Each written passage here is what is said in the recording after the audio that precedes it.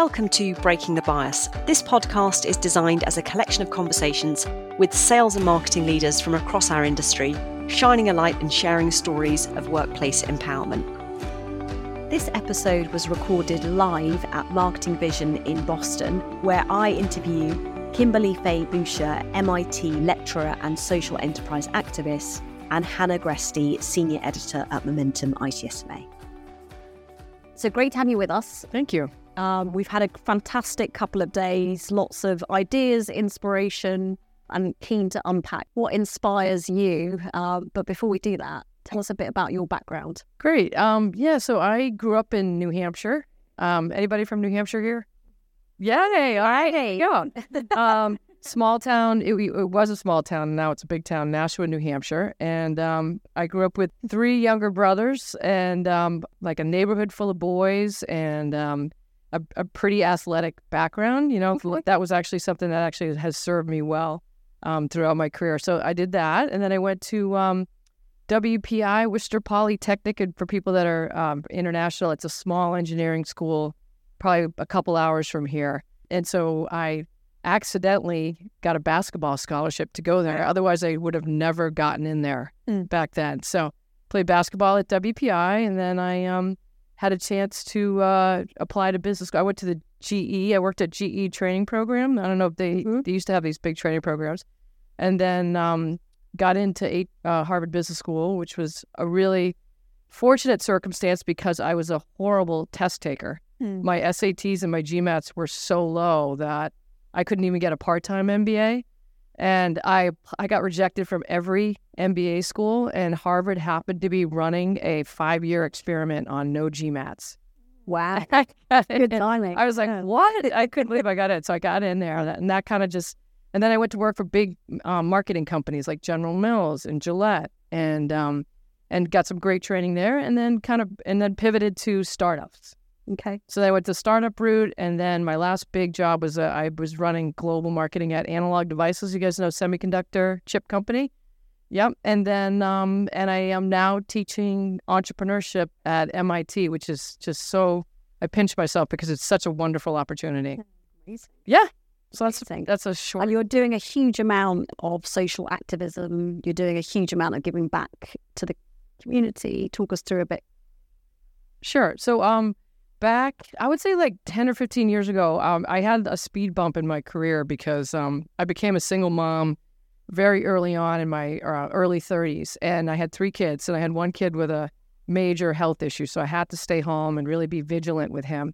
And the whole time I was just raring to go. I felt like my career had just been taking off, and I had a successful exit from a startup. And I was like, what can I do? What can I do to help? Because I know I can give back. I'm fortunate I can stay home with my kids. Most single mothers can't stay home with their kids. So my best friend and I were always running and say, what can we do when we, a little bit when our kids are kind of out of the woods? And we said we both feel passionate about young girls and young women and giving them confidence and trying to get them to succeed. So in 2017, we started the Women's Foundation of Boston, because we did all this research. And the great thing about Boston is you have so many smart people, so many people that really want to give back. The tough part about that is that there's 1 million nonprofits. And I don't know if you guys have been in the nonprofit space, but everybody's fighting for the next donation. And a lot of times there's so many similar nonprofits that do the same thing that you're really kind of trying to get that, that dollar. So we found out that only 1.4% of all donations in Boston go to women and girls initiatives. Wow. And of that 1.4%, 50% of that is to Wellesley College. So we were like, okay, we need to really figure out how to uplift young girls and women initiatives and really move that dial on investment.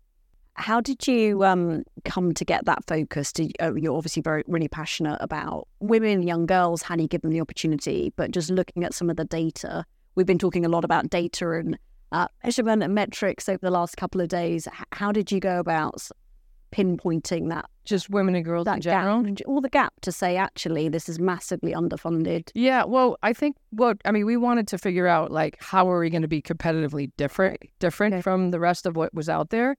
And so we started looking at funding. We started looking at, do we want to be a direct service provider, or do we want to be, what were our core skill sets and what could we bring to bear? And when we started looking at all the dollars, like a lot of the dollars that go to, like, say, someone like Big Sister, Big Brother, or the Y, most of the funding were going towards boys programs.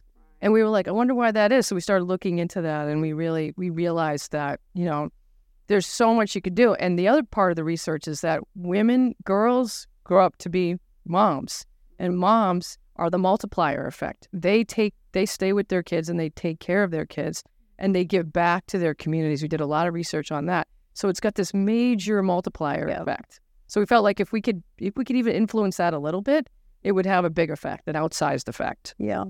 And why do you think so much funding goes towards boys projects versus girls? What's the driver for that? I don't know. I think I definitely think we need to fund boys as well. Yeah. Definitely, especially because they have a different set of problems that they could be. But I guess what it was that there wasn't enough people that were fighting for it. I guess there wasn't enough representation, and there weren't a lot of women-led nonprofits too. And so a lot of it was like when you start a nonprofit, it's usually something that you're passionate about and then personal. So that's what we did. We said we're going to fight for women and girls, especially the economically disadvantaged. Most of that. Some of it we do a lot of STEM programming too. Yeah. So it's across the spectrum, but yeah, economically disadvantaged. Yeah. Amazing. So you must have been through quite a broad experience. You must have had you've clearly participated in a lot in the community. What's been your biggest takeaway? That you can make an impact. Like even if you start something, because we were like, we had so many people in Boston that were like, don't start another nonprofit. Please don't start another nonprofit. There's just too many out there. Everybody's trying to scurry for those limited funding dollars. And once we started doing it, we definitely hit on, in entrepreneurship we call it product market fit. We hit on that because so many people wanted to join us. I mean, you should see the people coming out of the woodwork that want to help us. Really? Yeah, it's crazy. We tell them what we do, we tell them how we drive impact, and they all want to be a part of it. So it's good. Can you share a bit in this room of what it is you do and how you drive impact? Well, first of all, we're a fundraising machine. My co-founder, Christina Gordon, I don't know if you guys know Christina, she kind of left the workforce early on because she had 4 kids, but she just is relentless about going, and we really honed our value proposition. I mean, it's classic marketing is like, what are you doing? What do you do different than everybody else? How are you driving impact? So we show them all the grantees that we give to, from Science Club for Girls to Girls Who Code to, Big Sisters. And then we have to demonstrate impact from what they do. So it's a little bit of a stretch, but we've gotten good at telling that story. Mm. Can you share like a favorite story, a favorite funding project that you've worked on, like a real success story? Yeah, we had, I'm trying to think of, we just had our gala at Fenway Park like about a month ago.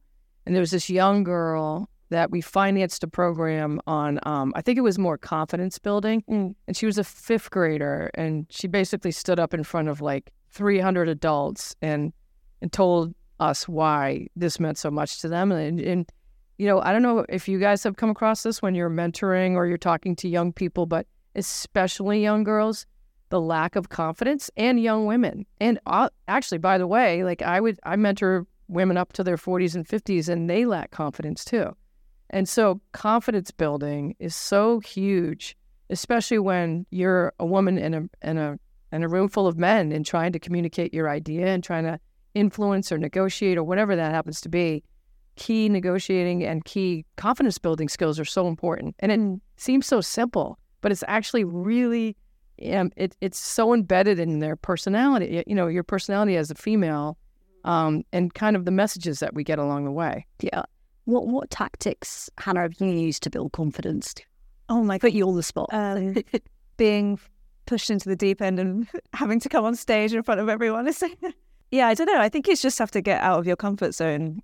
I think, gosh, I don't know. I don't think I'm a very good person to talk to because I don't feel like I have any confidence at all. But I think... Wait, you say you don't have confidence? I don't think so. But you're here on stage talking. Yeah, I know. That's why I try and pretend that nobody else is here and I'm just very frustrated. I think it's you just have to force yourself to get out of your comfort zone. otherwise you just end up kind of being quite stagnant. And I think as soon as you do something that makes you feel uncomfortable, you realize that there is a bit more to yourself than you probably didn't realize. And it also, like, everyone in this kind of community is very supportive. So making sure that you surround yourself with people that are like your hype women and men, and not kind of get stuck into the negativity is probably, my advice. But what kind of things do you see, and how do you mentor the young people that you work with versus the older people that you work with? Is there a difference? Or? Oh, that's a good question. I think younger people don't have as many experiences, but part of what I say if I'm coaching somebody is that you can do anything, and it's crazy. It's such a simple statement, but a lot of people don't believe it, in practice. Yeah, and so going for that next job, or seeing a job description where you say I only know of two. I mean, I actually, at my age and where I'm at in my career, I'm interviewing for my first public board seat. I've been trying to get on boards, which is really hard. But it's the time. They're really pushing to get more women on boards. And and I looked at the board description and I'm like, oh, I only fulfill 3 of those bullet points. I was like, oh my God, no, I can't say that. That's ridiculous. I'm like, so I try and explain to other women, like, the job descriptions nobody can fulfill all those things. I mean, they're outrageous now. I don't know if you guys have read job descriptions lately, but I feel like there's like 25 bullet points that you have to. Who would ever apply for the job, man or a woman? So, but women, even less so, don't believe that they can go for it. Yeah. Or even the C-suite. I'm doing a lot of work right now trying to get women to the C-suite. And, in tech companies, there's less than 20% women on C-suites. And most of them believe that they can't do it, or they're not given the plum assignments or whatever. So, I'm trying, a lot of it is confidence-based. Yeah. What strategies can be used to build confidence? So, I mean, the job description thing you've referenced, it's been well documented that women quite often won't apply for a job because they don't feel like they've got the required skill set. What can help break through? I think they should go for stretch assignments. I think they should make it very well known that they can run a P&L if they're in a position to do that, because there's a lot of the data suggests that women that run P&Ls and can prove. And that a lot of men get offered more of those jobs than women do.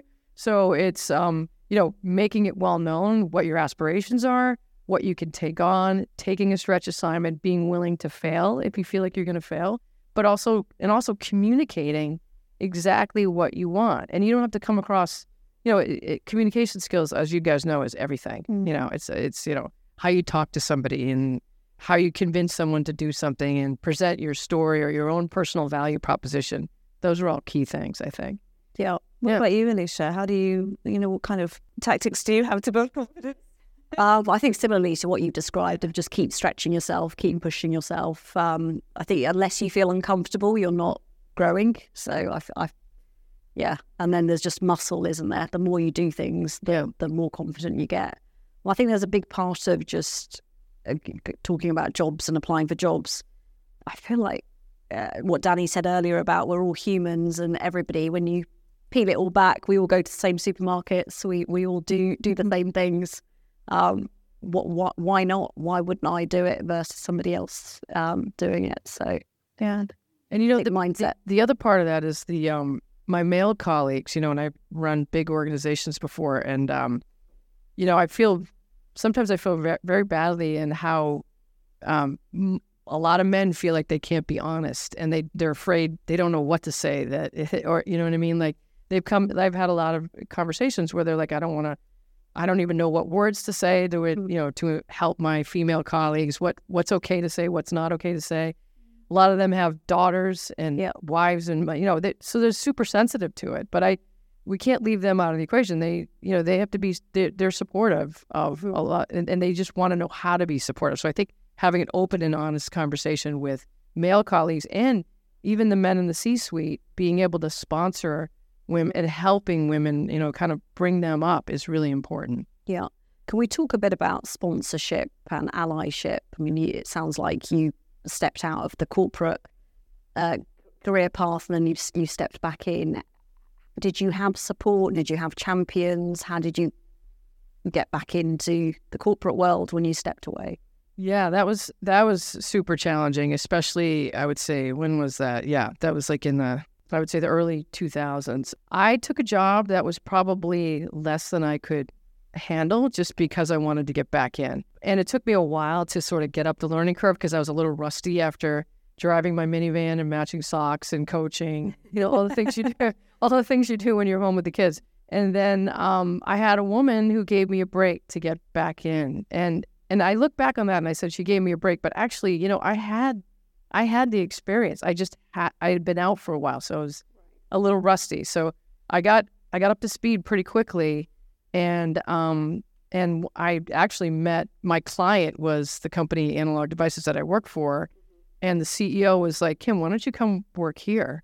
So he sort of sponsored me. And then I kind of went up the path at Analog, and I had mostly male sponsors more than female, because there weren't a lot of female. There was one female in the C-suite, and she was a lawyer. So I sort of looked around and really tried to work like, can someone help sponsor me? And can you, is there anything that I can do better that you're seeing in either my communication style or the career path I'm taking to like help me? Because I wanted to be in the C-suite. Yeah.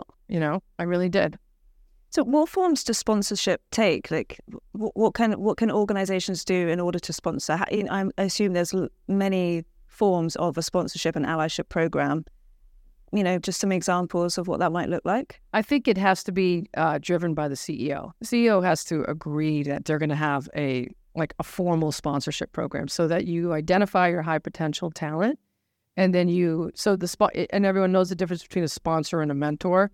Sponsors are people that are going to really try and work on your career going up. Mentors are more coaching.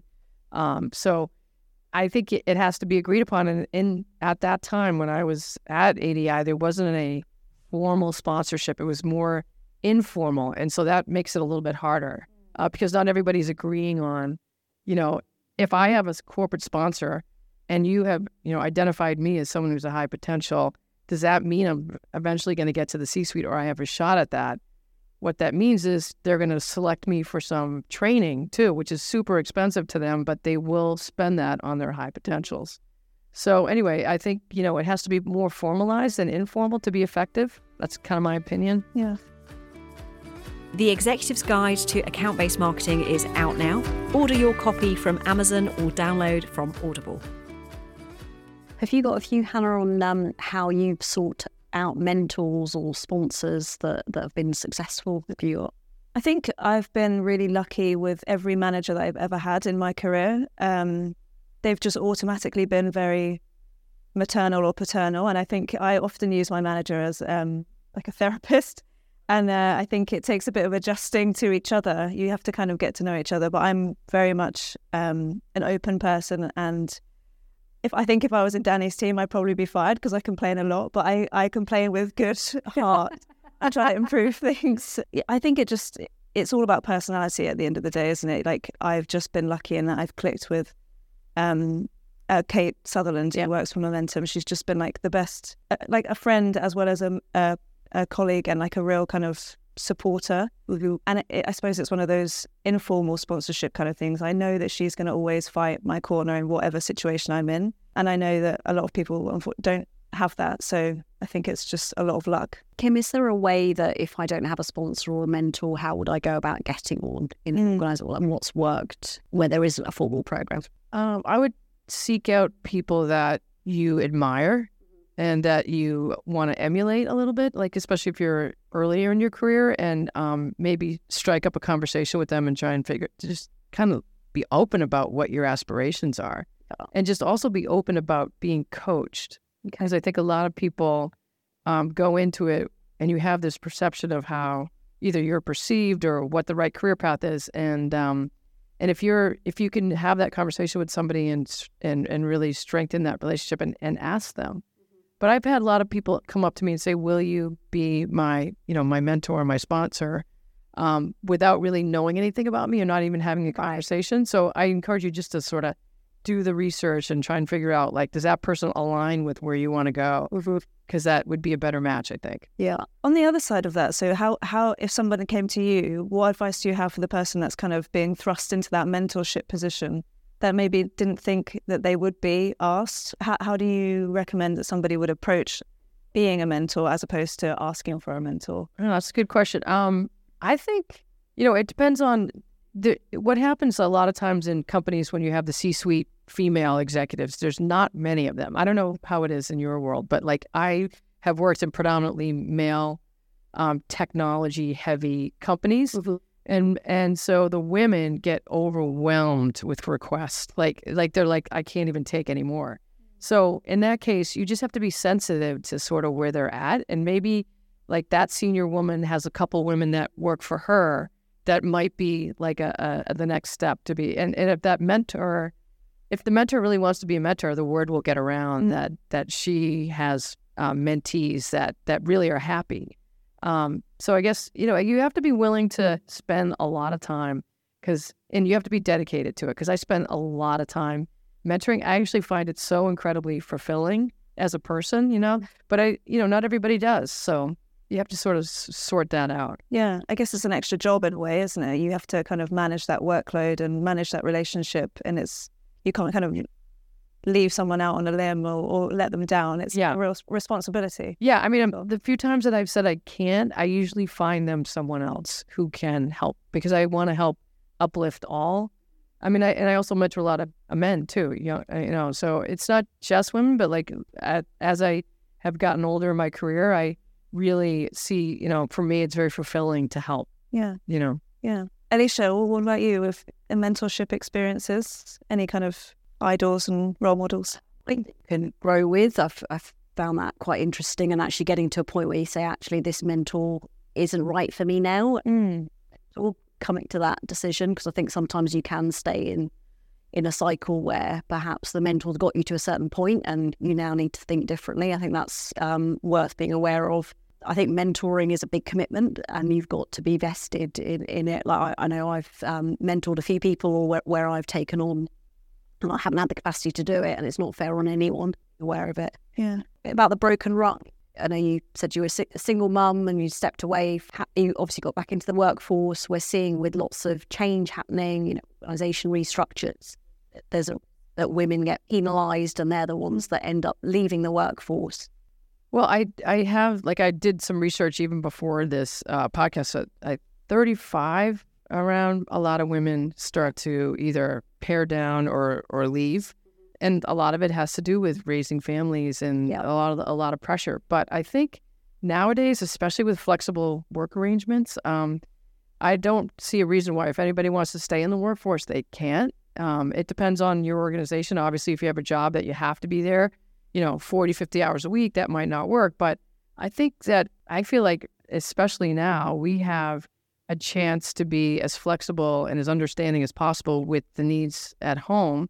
And also, the other side of that coin too is, especially when I was younger, a lot of my male managers, out of the goodness of their heart, would be like, oh, I have kids the same age as your kids, and I see what my wife goes through, so I'm assuming that you're going through the same thing, and you can't make that assumption, Yeah.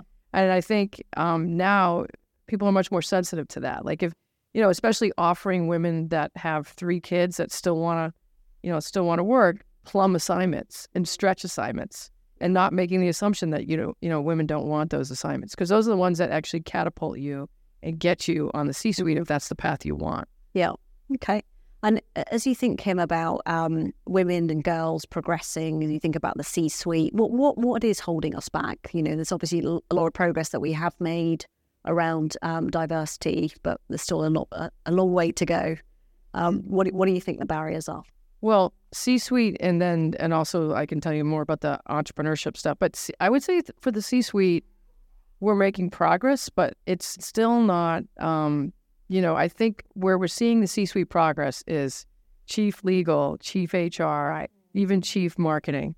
But when it comes to COO and CEO, those are P&L responsibilities, and P&L is really hard to get, especially in tech companies. And that P&L starts with product management and, taking on more and more roles. And that's, those are the roles that females should be pushed, or not pushed, but if they want those, they should try and get those. And that's kind of where I see the systemic breakdown, is that when it comes to the CEO position, a lot of those have come from operating. I mean, that's a major generalization, but you can obviously come from the chief revenue side, but like a lot of them are coming from managing major businesses and divisions. Yeah. So I think there's a push to get a lot more women in with a lot of those responsibilities. Yeah. And is that about creating career pathways to get there? Definitely. And getting people to, sponsors to get you. So you let her give that a shot, and it typically comes like around that 30 to 40 age range when the women are, trying to, really juggling all their responsibilities. Yeah. So that's what we've seen around. Yeah. Does that make sense? Yeah, no, it makes sense. You mentioned unconscious bias earlier, sort of touched on the topic. I was wondering how, when in your work with the younger generation, how do you introduce the idea of unconscious bias, and like how do you prepare them for tackling the workplace and knowing that they're probably going to face some form of unconscious bias or bias in their careers? Like, how do you introduce that? It's funny. I'm so impressed. Maybe it's because I'm exposed when I teach at MIT. I mean, my students are, first of all, they're so global. I mean, like I have Asia, every single country is represented in my class. So it's really complicated because, how Asian women, Indian, European, every culture is so different. I mean, I get everything from, I had one of my a woman from China came up to me and said she was on her team with a older Chinese gentleman, and he was telling her to take notes. Right. And she was like, we're in the US, I'm not doing that, and so I have to be really sensitive to like, wow, I guess I really have to understand the different cultures if I'm going to do that. But I don't really introduce those concepts because in terms of unconscious bias, because I really feel like we've come a long way, with especially younger people, they just seem much more sensitive to it and more open to it. And the kids the students I'm around are really, really earnest. They want to solve problems. They care more about life balance than we did. It's super encouraging. Fantastic. Yeah. Let's talk a bit about inclusivity. How can you create environments where people feel more included? Hannah, have you found any particular environments that you've gone, yes, I really feel like I'm fitting in here, my voice is getting heard, I'm able to be myself? Gosh. Well, I think it depends on your personality, though, doesn't it? Like, some people feel very comfortable being open and honest, regardless of the environment they're in. And I think you are right. The younger generation, I include myself, I think we have different ideas of what it takes to be professional. And I think maybe our standards are a bit lower. I'm more willing to be vulnerable and maybe not keep up the facade as much. And I just think that might be a generational thing, or just, the industry that I've been in. I honestly don't know the answer to that question. I think it just depends on the person and who you're with. Yeah. And whether they are receptive to your openness, or whether, you can sense whether you need to back off and be a bit more professional or whatever that means. Yeah. What have you experienced, Kim? Inclusive environments, what helps? It depends on the environment. At my last company, I think it was during our political election and George Floyd and all these issues that were happening. So it was supercharged environment.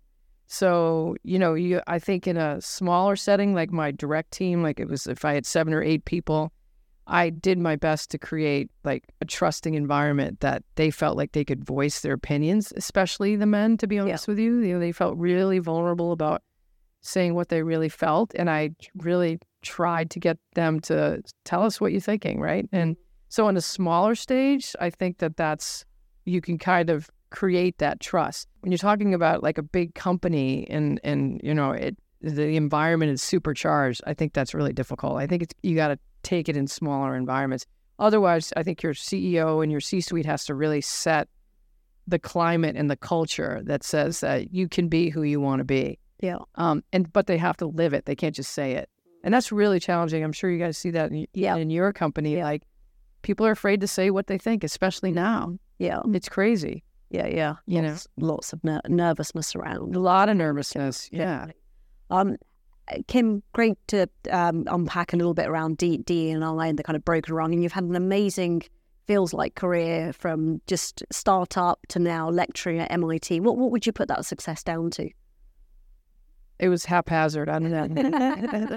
there's no plan. What's the learning? What can you take away? You know what? I said yes to everything. I'm exhausted all the time, but I just say, I literally say yes to everything. I genuinely, I'm very grateful for my background, which was like, I was the first one to go to college, and I had great parents, and I think athletics opened up so many doors for me. So I was really lucky that I could relate to men and women. Yeah. But I also kept an open mind, and I'm still discovering and seeing where else I can make an impact. For me, it's about like how I leave this world, versus like, how much I've accomplished and how much money I have, and that kind of stuff doesn't matter to me anymore. But it took me a while to get there, because I got seduced in my 30s and 40s into thinking, oh my God, how successful can I be? How much money, and where are my kids going to go to college? And now I'm kind of like, none of that matters, Yeah. So I don't know. That's kind of, I've come to that conclusion at this point. So say yes to everything. Say yes. Yeah. To everything. Say yes more. And you've obviously spent a lot of time with young girls. It sounds like you're also mentoring and working with older women as well. Yeah. I'll put myself in that bracket.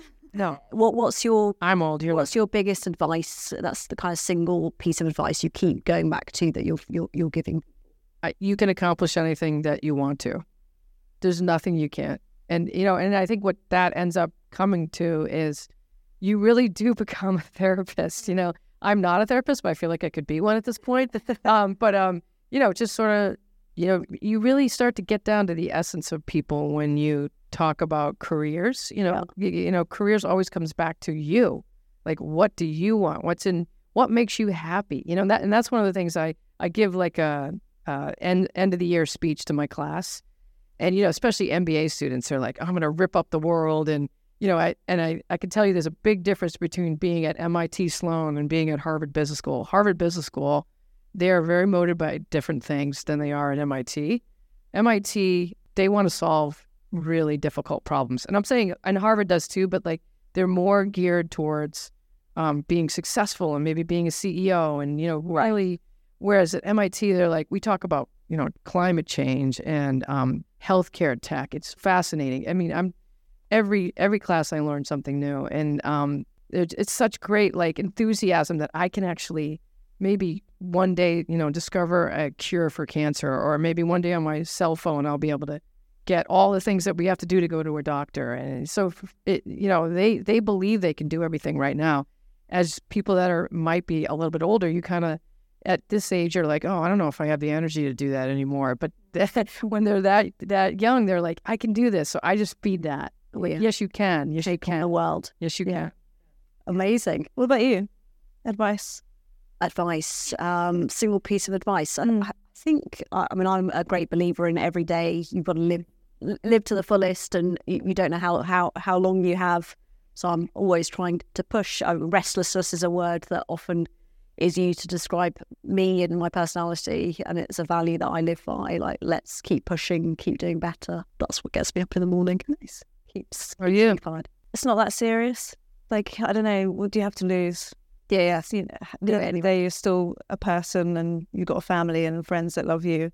Your work is just a small portion of your personality, hopefully, and a part of your identity. So I think I try and remind myself that it's not a big deal. Yeah, so I think this conference we've been talking a lot about marketing strategies, marketing leadership, and I think sometimes it can be so all-consuming that it ends up being the be-all and end-all, but it's not that serious, isn't there's life beyond the conference.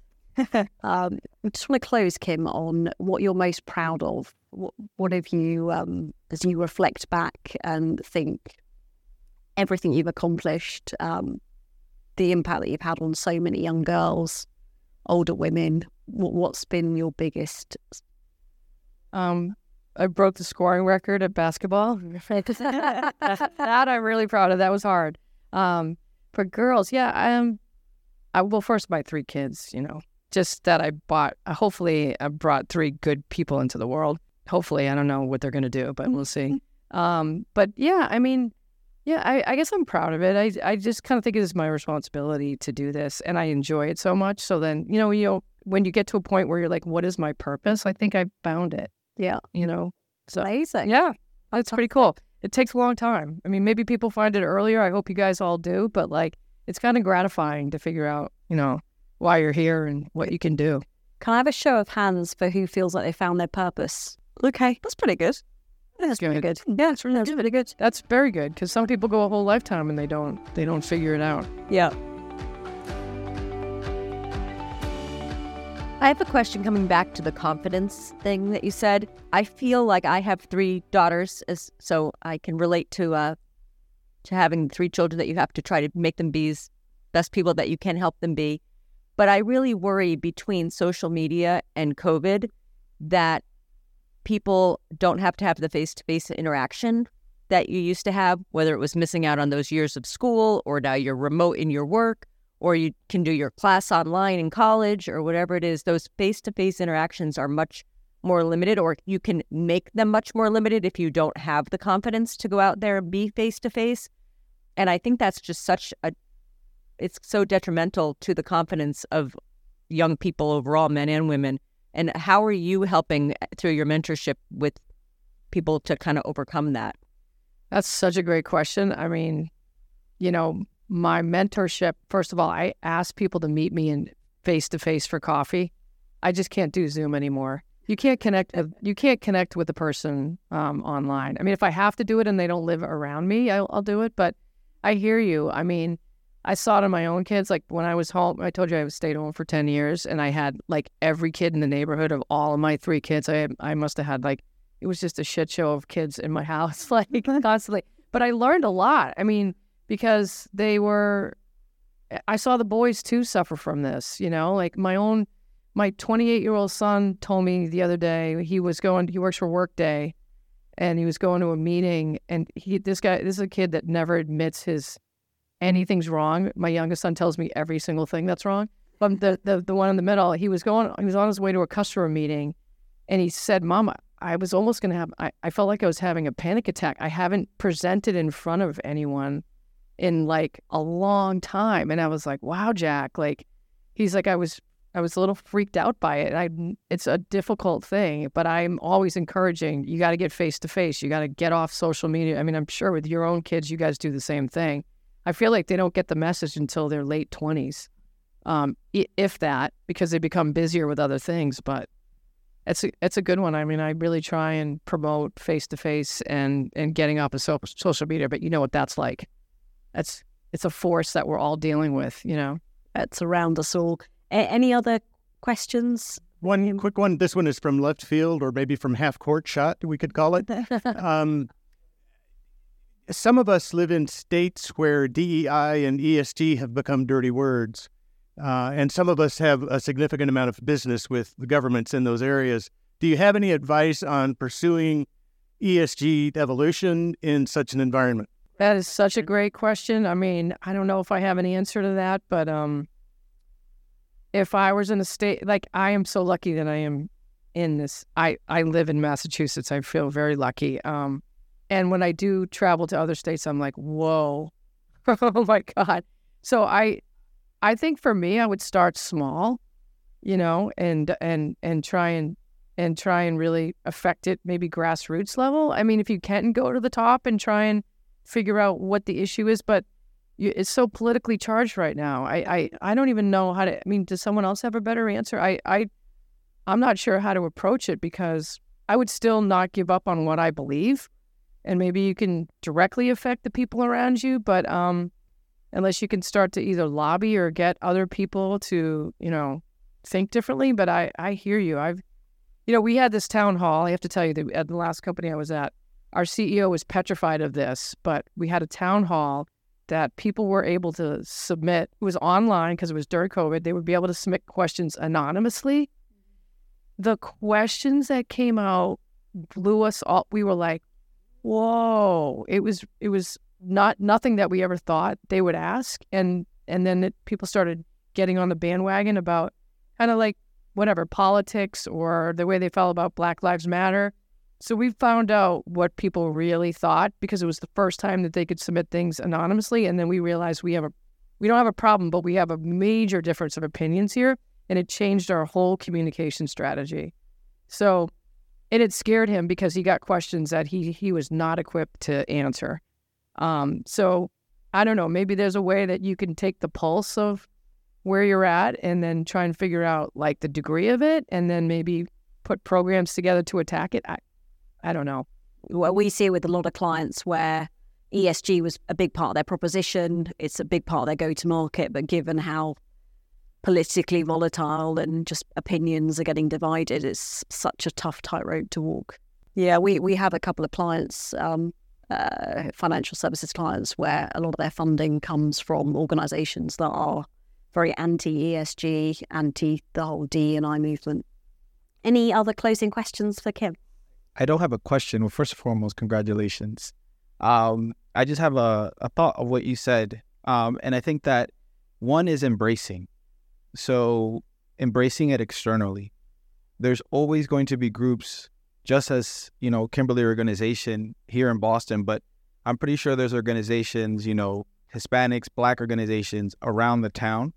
And I know for a fact there's Hispanics organizations because we're 62 million of them. So embracing it and just going out there and seeing what problems they have, right? And I'm not saying anonymously, but have the team also come with you. Because I think sometimes it's just reflecting that everyone has a daughter, everyone has a son, everyone has a mother, and everyone has a father. And we all have a heart.